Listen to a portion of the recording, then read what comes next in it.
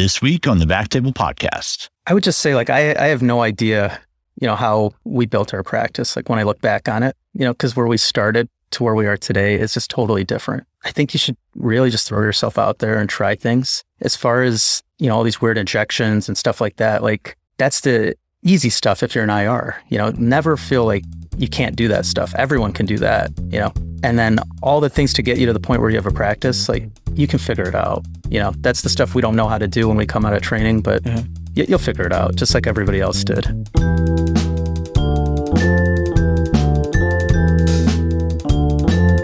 Hello, everyone, and welcome to the Backtable Podcast, your source for all things interventional and endovascular.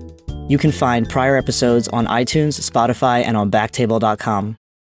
First, a brief message from our sponsor. Reach new heights and maximize your impact by treating more diseased vein with the non-thermal VenaSeal closure system. The VenaSeal closure system delivers permanent superficial vein closure with its proprietary medical adhesive formula, which is backed by long-term data. Learn more at medtronic.com/VenaSeal. Want to save time when you order medical devices for your lab? Restock Boston Scientific products seamlessly with an easy, time-saving device. This free solution allows any user to quickly scan and reorder a Boston Scientific product with a handheld device. Then it arrives with free 2-day shipping. Users have saved up to 5 hours a week. Visit bostonscientific.com/labagent to learn more about LabAgent today. That's LabAgent from Boston Scientific. Now, back to the show. This is your guest host, Shamit Desai.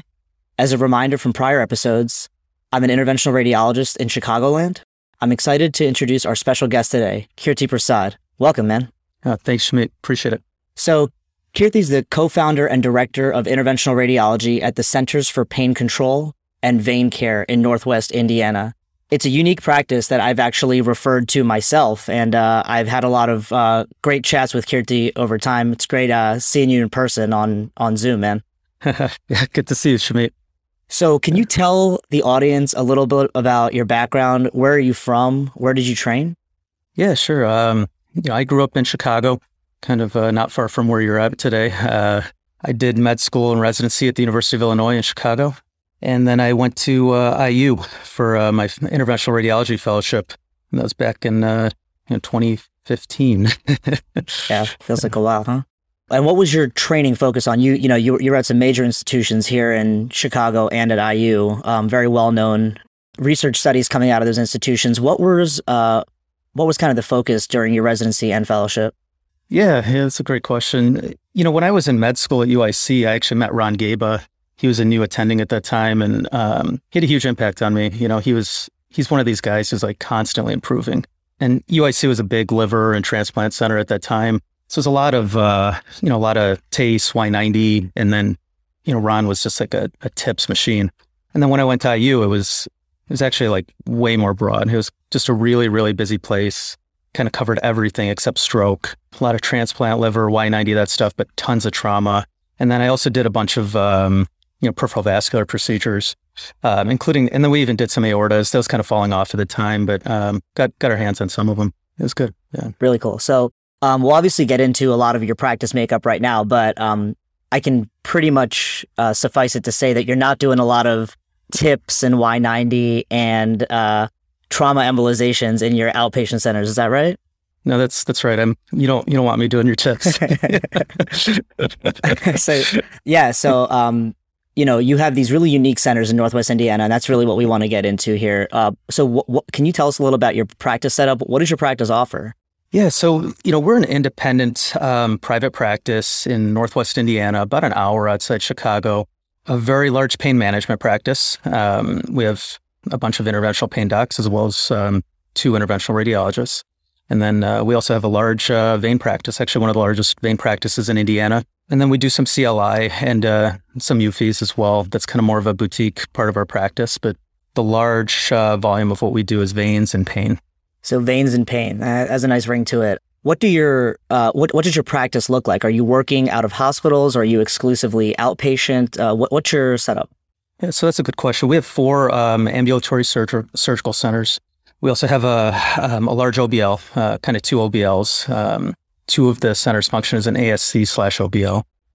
We don't do much at hospitals at all. Some of my pain partners, they'll go there for consults every now and then, but it's pretty rare. We're really just outpatient. Our vein program in particular, I think, is kind of a large strength of ours. That's got to be outpatient in my mind. If you're going to build a big superficial venous practice, it's got to be really focused, and that's how we've approached that. We get patients from all over.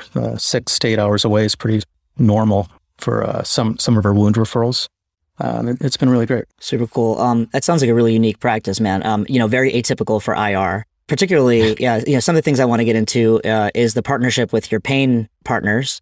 I'm assuming they're anesthesia pain or PM&R or independently trained. Yeah, they're all anesthesiologists. All anesthesiologists. Sorry, they're all anesthesiologists. Yeah. Okay, so you talked about your partners going to the hospital at times. So are you going to the hospital at all, or do you maintain privileges? How does that work in the state of Indiana? Yeah, so in Indiana, to work in an OBL, you don't need hospital privileges. To work in an ASC, you do. The law is kind of vague, but really you need privileges within the same or an adjacent county in Indiana, which is a very large area in Indiana. But we maintain privileges at a couple places. Honestly, it's nothing we've been able to really grow. We don't focus a lot on it. I don't think the hospital's really focused on it, but we've been lucky enough to keep that going. I will say it's a challenge. It's a good question, a good point to bring up. In most states, I think that's kind of your rate limiting step is, getting the hospitals to agree to let you do what you want to do. Mm-hmm. Yeah. Understood. So what are the biggest strengths of your practice in your mind, Kirti? It's an interesting practice. It's different from most. I'm sure there are unique challenges, unique strengths, and difficulties, both with working with a different specialty altogether in a multi-specialty group and also, being an owner as well as an operator. Yeah. So a couple of questions there. I think, joining a pain management practice was kind of unique for me. Pain docs, they rely heavily on volume. So it was really interesting to see how they structured a practice, how they ran their clinic, how their back end functioned. They do a ton of procedures, but they have, they're not high revenue generators, right? So you need to be really efficient with how you manage that. I was able to learn a lot from them. And at the same time, when you work with people who've built a practice before, they may not really know what you're talking about, what you're doing, but they're going to give you guidance on how to do it and how to get it done. When we were starting out, I was totally afraid to hire one additional employee, because I'm like, oh, we might be bankrupt next week. Yeah, totally. And my partners are like, just do it, it'll be fine, and it was fine, and it's kind of interesting working with guys who really know outpatient medicine, because they really know how to market themselves, how to treat the patients, how to treat the referring docs. That's all stuff that I think we all intuitively know. But when you actually see people put into practice, it makes a big difference and kind of leaves an impact on you. The other interesting thing too is, a lot of people ask me why pain management, and I tell you this, if you want to do peripheral vascular disease, we're competing with a lot of people. You need to go where the patients are. And we realized early on that pain management and chronic pain population, they're the same people who have peripheral vascular disease, right? They've been working hard their whole lives. They're on their feet. Things are wearing out. And then, there's just a lot of synergy there. Yeah. Interesting. Yeah. I mean, you're telling me that patients don't know exactly what interventional radiology is as a specialty? It's the first time I've heard of that. Yeah, patients and docs, a lot of docs too. Yeah. That's interesting. So you're saying that pain, veins, and PAD are often concomitant. Are you finding that has made up the majority of your practice, so you don't have time for some of the other referrals? Are you getting referrals for other procedures? I'm sure there's a bit of spine work in there that both pain and IR could do as well. Yeah. So it's not just veins and arteries that I do all day, right? My partners send me a ton of interesting pain cases. Over time, I've kind of taken over most of the vertebral augmentation. We do some interesting newer procedures, Vertiflex, DRG stimulators, and then a lot of less common stuff, just weird ultrasound guided blocks. One of my partners used to work at HSS, and he'll send me an article or something, say, hey, can you do this? And I'm like, yeah, I guess. Yeah. I've got an ultrasound and a few needles, Yeah, sure. And actually those procedures are a lot of fun, I don't think you could build a practice on that. It's just too infrequent, and the revenue is really not there, right? But you're treating neuralgia paresthetica, you block some iliohypogastric, some median nerves, you even do some Botox for like bruxism and stuff like that, just a lot of random stuff, but it's really satisfying. These patients have been bounced around forever. And honestly, in like 30 seconds, you're relieving them something that's been, ruining their lives in a lot of cases. Yeah, it's a lot of fun. I've done a lot of the other bread and butter spine injections over time, just filling in for these guys, but they're a lot faster than I am. Yeah, these guys will do like, 40 spine injections in a day. I can't keep up, Yeah. And were you doing these in fellowship or residency at all, or did you learn this all through their mentorship? Yeah, I think maybe I'd done a couple epidurals in fellowship, but that was about it. They just have so much volume. It's a quick learning experience. As radiologists, I think we have a certain approach, which is quite a bit different than how maybe other specialties do things. We're heavily focused on proper imaging techniques, and knowing exactly where we are. Maybe that slows us down a little bit, but I think it lets us do certain things that maybe other people can't do, or they haven't spent the time to build that part of their skill set. So that's been like something that I've been able to bring to the practice too. More challenging things, they'll ask me to do them, and I can take some time and knock it out. Yeah, that's interesting. I had a recent episode that came out where I was the guest, and I talked about building an IR skill set. And I find it's the exact same thing. You read a couple things and you rely on your catheter, wire, and needle placement skills on fluoroscopy, and an IR can pretty much get a needle, a wire, or a catheter anywhere in the body. I totally agree with you. But I'm sure it's nice to have these people to lean on, particularly in a dedicated center. I mean, if you were in a hospital and just getting one-offs, would you still have the same passion? No, not at all. When you run your own practice, and honestly, actually all the guys I work with, they're all real close friends of mine, a couple of my best friends, right? We put all of our effort into this, right? Like, this is what you spend all your time thinking about and how to make it better. It's just a lot different, right? We control the whole process for the patient. We take on a lot of responsibility as a result, but we really like doing it. And I do too, I don't think if I was in a hospital, I would respond like if someone called me up and they're like, hey, can you do this random Botox thing you've never done before? I'd probably just say, hey, I don't know how to do it. Yeah, totally. I mean, I can certainly vouch for that, having sent you, several referrals for patients who either couldn't get into my clinics or like just, their insurance wasn't accepted by the hospitals that I worked at. They've all, not to build your ego up too much, but, they all have said that the process at your centers, it felt like a luxury spa versus being in a hospital, which can totally be a nightmare for patients. So personally, I can vouch for that for your practice. How long do you think it took, and who are the players involved in creating that infrastructure? Yeah, that's really important to think about, and I appreciate the feedback too. All of our procedures require so much coordination, right? It's just like from the receptionist to your billing team, to your medical assistants, and we hire all these people, right? We have surgical and X-ray techs, we have ultrasound techs, we have NPs. You need to work out the details at every single step. If you're focused on just a couple procedures and a couple disease processes, over time, you work out all the kinks, right? Like, you've already seen every single hiccup at every single stage, and everybody on your team understands why that's really important. So everyone's always getting better. Yeah, and totally. The way we do it is we want them to make it better, right?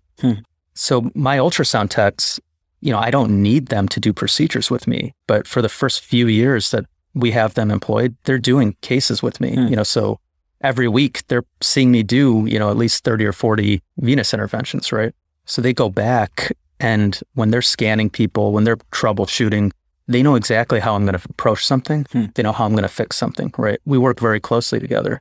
And thinking globally, like from a competitive standpoint, once you've established that, it's really hard for other people to compete with you, right? Like, how do you develop that quality? How do you bring that to the patients? You can go back to your referring docs and say, hey, this is how it went with this complex patient you sent me, or this guy had been worked on before. We cleaned it all up. This is kind of what was going on. And people start to pick up on that. And at the same time, a lot of venous interventions are pretty low revenue, right? Like, some of them, they're not paying what a Kypho pays or arterial intervention pays. Absolutely. But you can work it into your workflow and you can make it work, right? Mm-hmm. And so all of a sudden, maybe a procedure that economically isn't desirable, but the patient really needs, you can make it work for you, right? Because it's easy for you to do, you know? Yeah. And at the end of the day, if they think of you as their doctor, if they can identify you as their vascular specialist, only good things will come. That's such a great point for people all throughout their career, especially trainees. So you talked a bit about really training up these the sonographers, other essential players within your practice. People without which the practice really doesn't run. What we've found in the hospital setting is, given the current climate in healthcare just broadly, and particularly in the interventional space and in radiology in general, is that people are leaving. People who are very trained up and very, very good at what they do, they're getting offers for double, triple, quadruple the pay. They're traveling. How have you dealt with retention? Has that at all been an issue for your practice? And how have you just dealt with keeping people, wanting them to stay? Yeah, it's a huge issue. We invest a lot in all of our people, right? Some people leave, there's just normal attrition, right, associated with the business. I think we've seen some of the things you're describing. We have about 120 employees across the company. So, we've lost a bunch of billing people who are getting crazy offers. We lost a bunch of nurses. As far as the core team, we haven't seen that as much. And I think it has a lot to do with, people appreciating that you've invested a lot in them, right? Personally, I think they're not really indebted to, but they want to stick around, right? They like the mission. They like what they're doing. They know what it's like at other places. So someone has to really, really make a compelling offer, I think. Mm-hmm. But with that said, I've lost well-trained ultrasound techs in the past to, some of the chain vein clinics, the national chains. They paid, like you said, almost twice what we're paying. And I don't blame those people for leaving either, right? Yeah. Gotta feed the kids. Yeah, exactly. But we try to give people a lot of autonomy, no BS at work, right? Minimize the politics. I don't have a lot of paperwork they have to do, all that kind of stuff. But it's a big problem. I think maybe at the hospital, you're maybe more vulnerable, right? Because there's guys like me looking to hire people like that sometimes. Sure. Yeah, absolutely. So let's take a step back for just a second. So you said there are 6 physicians in your practice, yeah? Yeah. And how many are IR? There's two IRs. 2. Okay, 2 IR. So you and an IR partner essentially running the IR show. Did you come in at the same time? No, I actually came in straight out of fellowship. Okay. There's really not much of a vein business at that time, but we built it up over time. And then about a year and a half after that, my partner Monish came to join me. And then a few years after that, we hired an MP, and it just kind of kept growing. Okay. Yeah. So the pain practice was already, I'm taking it, the pain practice was already established then? Yeah. So when I joined, there were about 1.5 locations for the pain practice. Okay. So it was my senior partner who started the practice, and then another part-time location. And then we did not have an ASC at that time, if I recall. And then we kind of built that over time. So once I joined, we kind of built a couple other clinics and started adding ASCs, and then eventually the OBL. Yeah. And honestly, the OBL was kind of a natural thing. We just started with veins originally, but you start getting referrals for arterial work. And then you realize your partners have C-arms just sitting there. So you're like, hey, I can use that. Yes. And why did you go with ASC versus an all OBL model? Yeah. So the ASC has certain advantages. One of them is actually, especially on the pain management side, the revenue is superior. So the reimbursement is just favorable in that environment. And then we also had the intent originally to bring in, other types of docs. I think we've had some guys doing some kind of spine surgery, and, some ortho guys come in from time to time. That part of the business never really took off. And I think we haven't really spent a lot of time growing it, but we wanted that flexibility.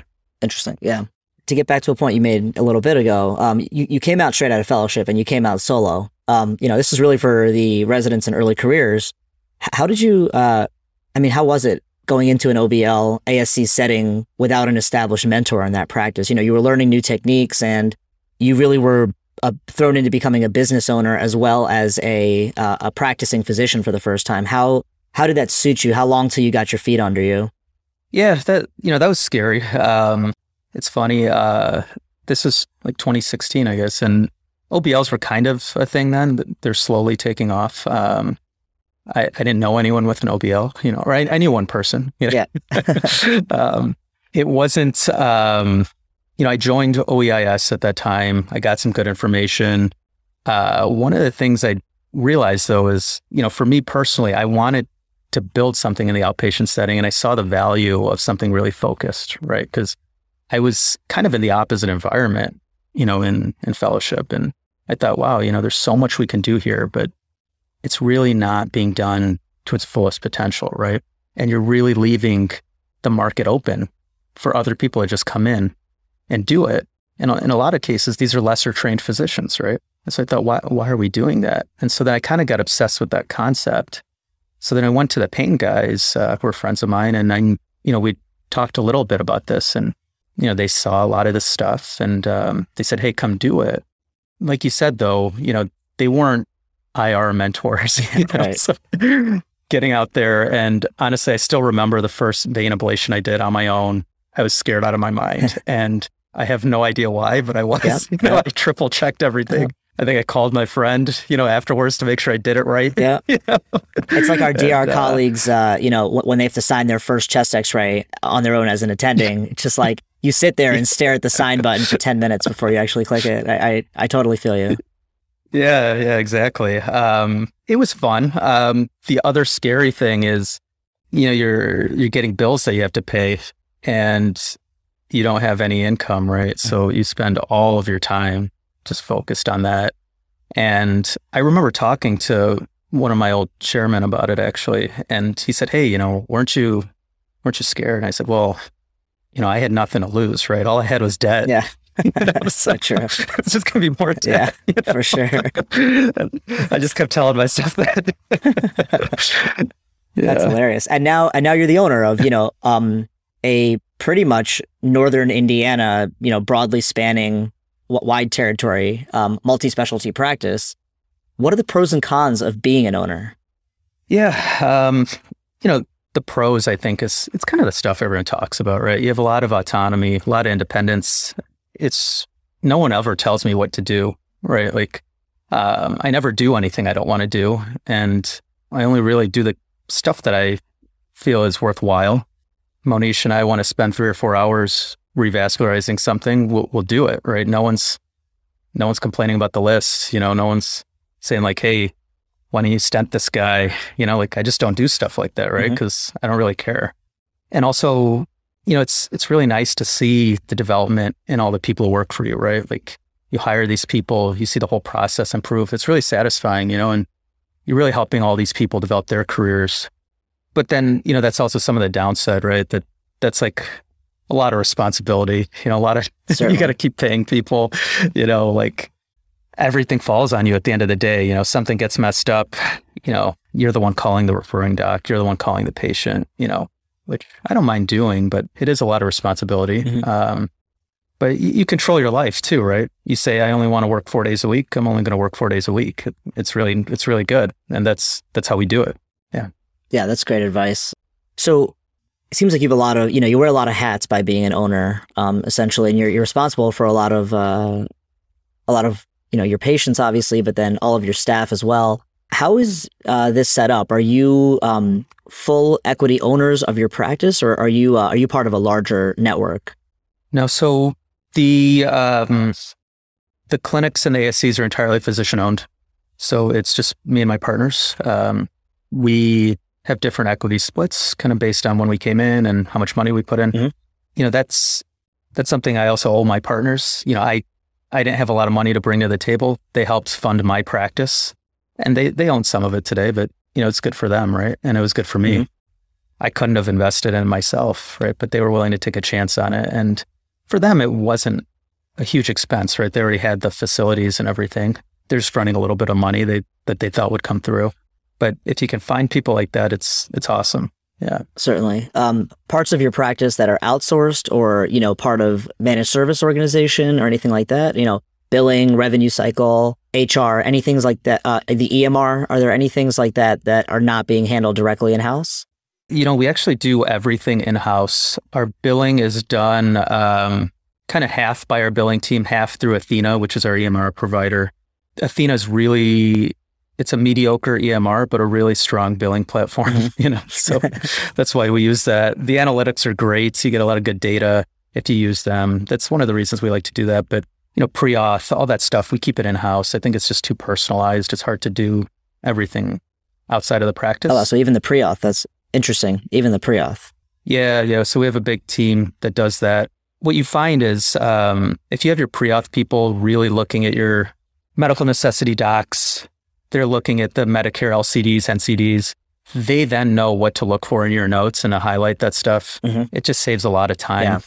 If you outsource all that, it's just tough, I think. Oh, yeah. I mean, even working in a hospital, when it goes anywhere outside of IR, if it goes to central scheduling or, OR scheduling, mm-hmm. I mean, we experience these nightmares every day in the hospital. So I certainly know what you're saying. It's nice to keep it with well-trained people in your own department or your own practice in your case. How about for your insurance contracts? Now, do you outsource that for someone to negotiate for you, or have you done that all in-house as well? Yeah, that I would recommend hiring someone. They have the relationships to the local payers. They can guide you. They kind of know, they have the experience, right? Like they know what numbers to look for, what numbers to ask for. That was huge when we started our ASCs. In Indiana, Anthem is by far the biggest payer on the private side. So we really needed to, get a contract with them when we needed the ASCs to get going.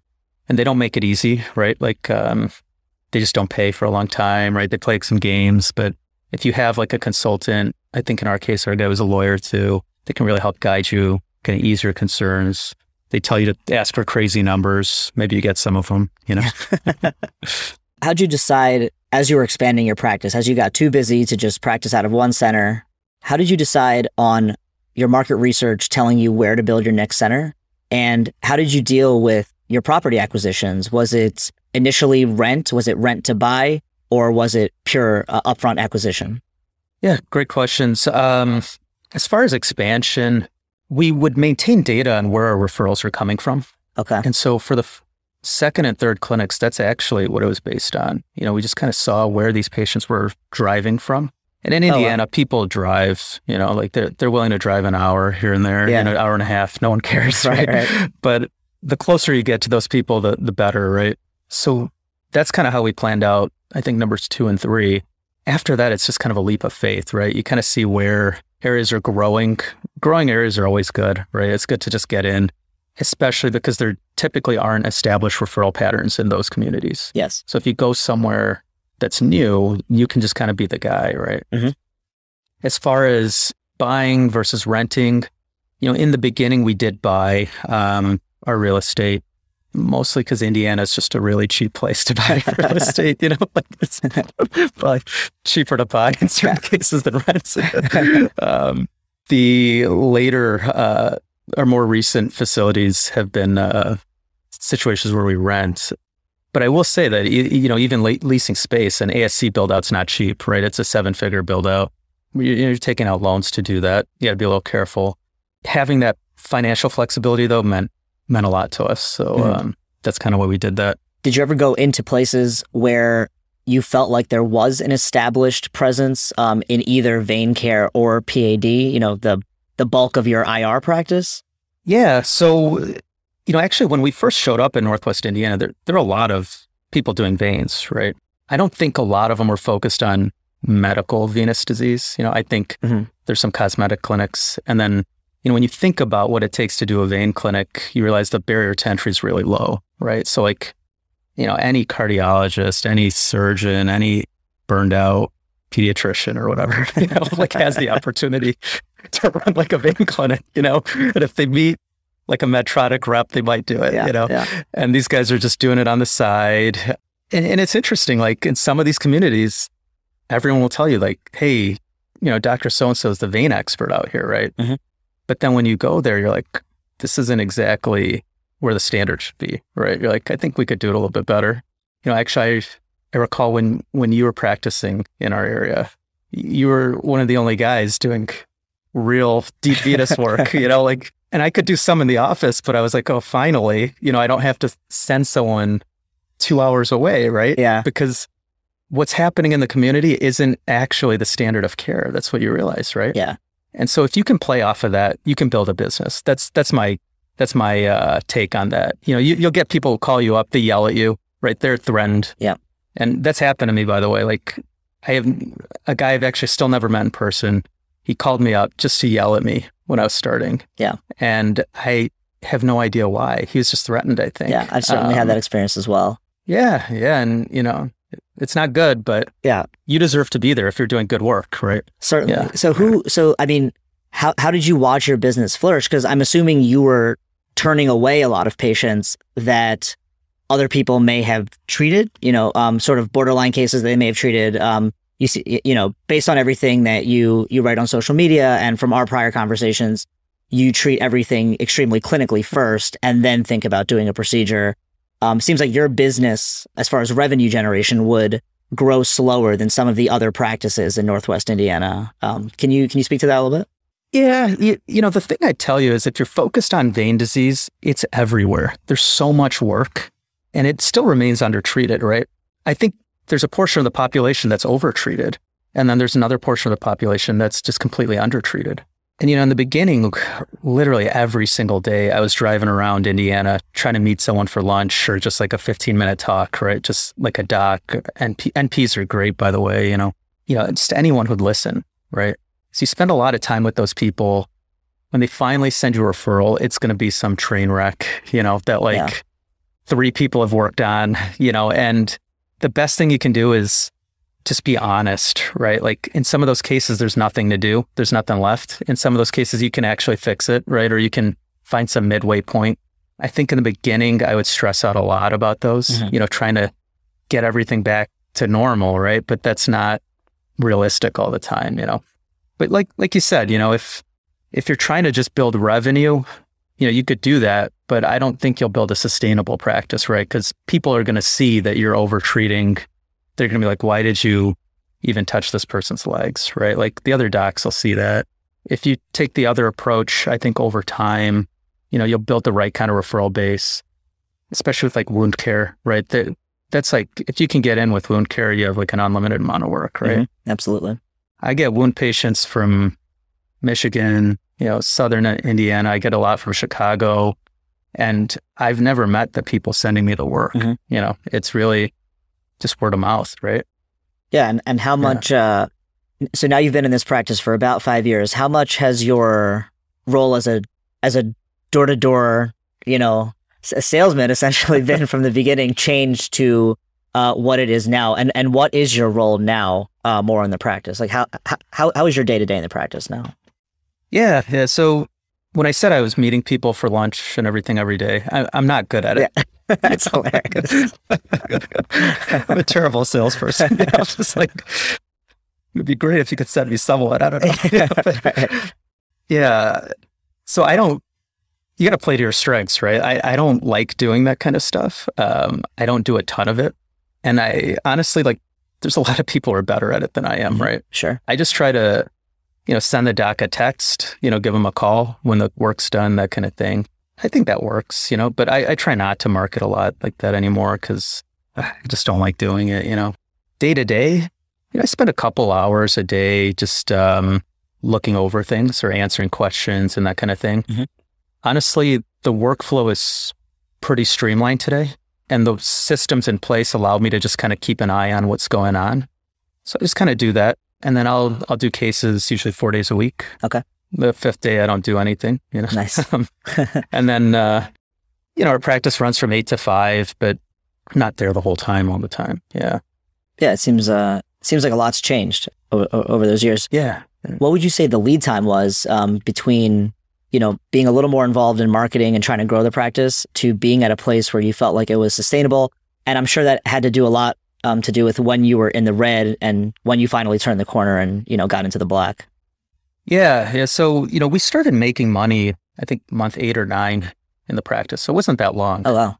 And when I say making money, that means I can pay myself a salary. Right. Yeah. It's always nice. So that wasn't that bad. Yeah, it's good, right? That wasn't too bad. I don't think that stress ever goes away though. It took about 3 or 4 years where I was thinking, okay, this is going to keep happening, right? Those first few years when someone sends you a patient, you're like, oh man, they're never going to send me anyone again. Like you're always worried about that, right? Yeah. But it just kind of becomes sustainable. And one of the things you'll notice too is you don't need everybody to send you work, right? Especially when you come into like a small community, it's really hard to break those referral patterns. And you realize, some of these guys are, these clinics, these people, they've all worked together for 20, 30 years. Mm-hmm. Just because you show up doesn't mean they're going to send you anybody, but you don't need everyone to, right? You meet a lot of people who are open-minded. There are a lot of new docs coming into the community, Mm-hmm. People like that.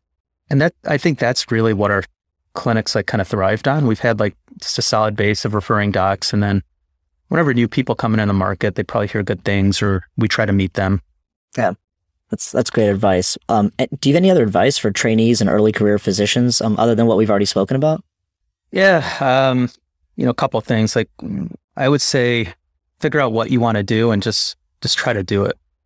Don't worry too much about like all the little details. That you're going to encounter 50 to 100 different problems, right, in setting up your practice. Mm-hmm. They're all just things that you got to figure out and you'll work through. And with that said, a ton of IRs have already done it. I think you should just reach out to people, ask people questions. I've done that. I still do that today, right? Yep. And I've never had anyone who said, "Oh, I don't want to help you," right? Like everyone's interested in what you're doing, right? Yep. Everyone wants to see you succeed, I think, and everyone wants to be helpful. I've had docs from all over the country come and visit us, spend time with us. It's been really interesting for me personally. I've really enjoyed doing that.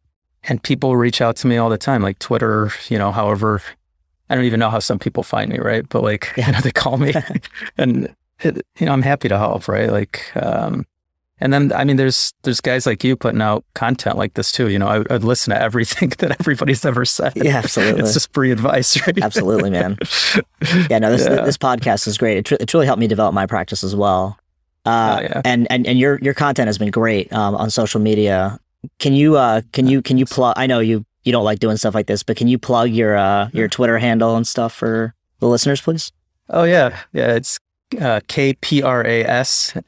So it's KPRASMD. Yeah, but it's I don't even know what's on there, but it's probably a bunch of venous stuff. It's been pretty great. Some weird injections. Yeah, it's been pretty great as far as expanding the scope of what we can do with image guidance. You've posted a lot of things on ultrasound guided nerve injections and on vein disease. That's been very, very inspiring for people who want to get out into this.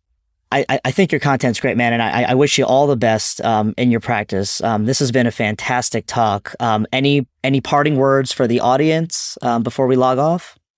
I would just say, like, I have no idea, how we built our practice. Like when I look back on it, because where we started to where we are today is just totally different. I think you should really just throw yourself out there and try things. As far as, all these weird injections and stuff like that, like that's the easy stuff if you're an IR, never feel like you can't do that stuff. Everyone can do that, and then all the things to get you to the point where you have a practice, like you can figure it out. That's the stuff we don't know how to do when we come out of training, but you'll figure it out just like everybody else did. Yeah, that's great advice, man. Once again, I just want to say thanks. It's always good talking to you. Can't wait to, stay in touch even more. And I'm sure the listeners really appreciate your time today. Yeah. Thanks, Shamit. Yeah. I'll talk to you soon, I'm sure. For sure, man. Okay. Yeah. Take care. You too, man. Thank you so much for listening. If you haven't already, make sure to subscribe, rate the podcast 5 stars, and share with a friend. If you have any questions or comments, direct message us at @_backtable on Instagram, Twitter, or LinkedIn. Backtable is produced and hosted by myself, Aaron Fritz, and co-hosts Chris Beck, Sabine Dond, Michael Barraza, and Ali Behetti. Our audio team lead is Kieran Gannon, with support from Caleb Hodson, Josh McWhirter, and Ness Smith-Savadoff. Design and digital marketing led by Brian Schmitz. Article and transcript support by Taylor Robinson. And Delaney Aguilar. Social media and PR by Ann Dang. Intro and extra music is Ripperoo by Skeptic Moon. Find us on Spotify or at local live music venues in New Orleans, Louisiana. Thanks again for listening, and see you next week.